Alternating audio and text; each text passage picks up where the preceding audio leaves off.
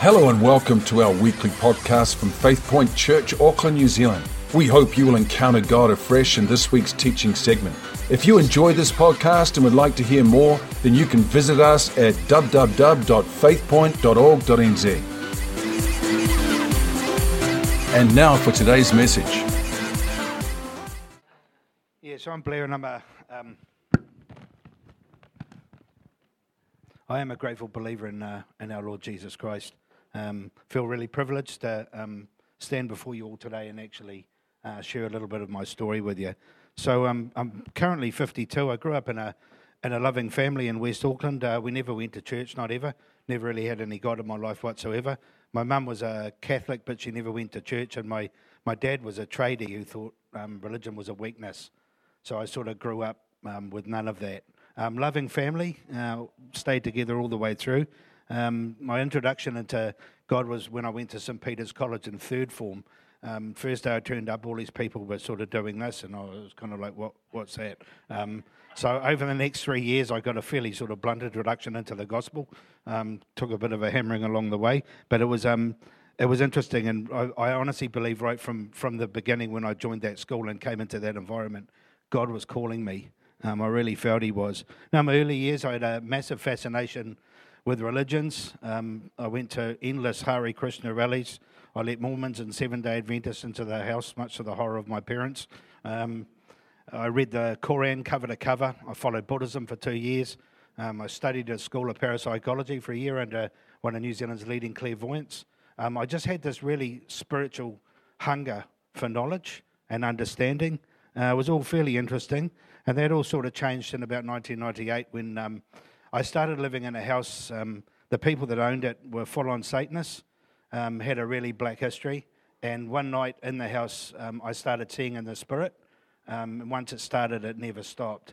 So for the next 18 months I lived in the house, and I'm seeing massive spiritual entities, malicious, vicious visions, stuff getting knocked over in the room. And back then my faith was all over the place. It was weak, and man, I was terrified. I lived in horror. And at the time I was doing a lot of international contracting, so I was in the other country all the time. And this is one of the things that actually kicked me into Christianity. Was I came home from the airport, and I remember walking up into my room and just feeling this dread and terror and horror at what I was going to be facing. And I remember just stopping and saying, Jesus, if you're real, you got to help me. Yeah, and what it felt like was He manifested right beside me, and I got this peace, the most beautiful, still peace, and that's what sort of turned me. All the other stuff began to fall away. It was a process. I spent a lot of years in my middle years, in a cycle of drugs and destruction, alcoholism, lust, just shocking. It was messy in there. But from that point on, God started ironing that out. And, I can stand before you today and say I've been delivered from a lot. Drugs and alcohol, lust, pornography. There's a massive list of stuff. Burnout, PTSD, anxiety, there's a whole bunch of stuff. Because with that sort of behaviour, you get problems with the way you're looking at yourself, low self-esteem, all that sort of stuff. And I can stand before you and say, man, I got healed. And I am healed. Yeah. You know that song we just sang, you turned shame into glory? That's my testimony right there, man. Yeah, all right. So look, I better get back on track. So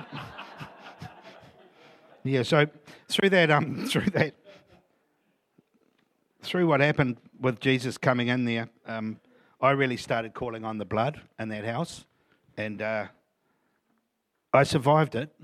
It was ugly in there, but man, I come out of it fearless. But the one thing I did learn was that's where the power lays. It was the only thing that worked was calling on his blood. Yeah. So look, with all of that happening, I actually thought my calling would be deliverance. So I started looking into that, and I ended up in a deliverance ministry for a couple of years, but it just didn't pan out. And about 9 years ago, I ended up, I was after a second bout of burnout at work, and I had a bit of spare time on my hands. I decided I was going to volunteer. And I remember going through the Volunteer Auckland website and looking, and every time I looked at this one ad, it was like the Holy Spirit booted me in the backside and said, get in there. It was miles from where I lived. I didn't want to, but it kept coming. So it was a disability ministry. Now, I can tell you honestly, I had never dealt with anybody in a wheelchair or anybody disabled whatsoever. When I entered into that place, it was a drop-in centre. I was terrified. I would have rather gone home and faced a room full of demons, I'm telling you. It was terrible. That's how I felt. So look, the first day I turn up, right, and I'm just terrified, and there's people there in wheelchairs locked up with cerebral palsy that are struggling to talk, and I don't know what to do with myself. After about 5 minutes, they start approaching me, saying, hey, I'm such and such. Are you okay? So look, from that day, man, I was hooked. These people stole my heart. And I've been with the ministry now about 9 years. I joined a committee about 6 years ago called CFFD, which is Christian Fellowship for the Disabled.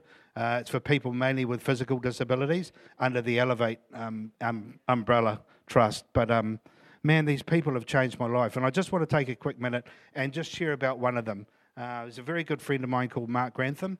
There's been a little book written about him, and he's got cerebral palsy. He's really locked up. He's been selling chocolate in Newmarket for over 10 years. He's sold over 50,000 bars of chocolate, and he sponsors 6 World Vision children with the money that comes in. Now, you look at what that guy's got and what he's doing with what he's got, it's inspiring, man. These people never cease to amaze me, man. It's amazing, you know, some of the hardships, the difficulties, but you see what they push through and what they do, and it's inspiring to be around them. Makes you forget all your own rubbish and just look and go, wow, man, that's awesome. Yeah. So I'm locked into that pretty hard out. Had some fantastic experiences in there. And a couple of little things I want to share before I go is, like last year I got married. Now, for those of you that don't believe in miracles, trust me, this is... I proposed and she said yes, that lady over there. That's my partner, Nanette. So, look, in all honesty, I'd given up. I'd make so many bad choices, so many destructive relationships. I'd actually left it and just handed it to God and said, this is up to you. And I figured I was just going to be single for the rest of my life. And God brought this wonderful woman into my life that I'm so grateful for. Yeah. Okay. And I've got one final word. It's just a question, really. Are you tired of trying to fix and control all aspects of your life? Because this is something that I suffered with terribly. And I know I was, absolutely. And what I've learned is just by letting that stuff go and handing it over, God works miracles with what you've got. And that's really what I want to leave you with today. You know, not just handing it over, but properly handing it over. Not picking it up when you think God's not looking, because He is. Actually leaving it with Him and then watching what He does with it. Because, you know, the stuff I look back on, the shame, He does use for glory. What a journey. I just, you know that lyric, saved a wretch like me? I was that wretch, man. And, you know, look at where I'm at now and where I was. It's just miraculous. It really is. All right, so lastly, I just want Philippians 4:13. I can do all things through Christ who strengthens me. I just want to leave you with that. Thanks very much.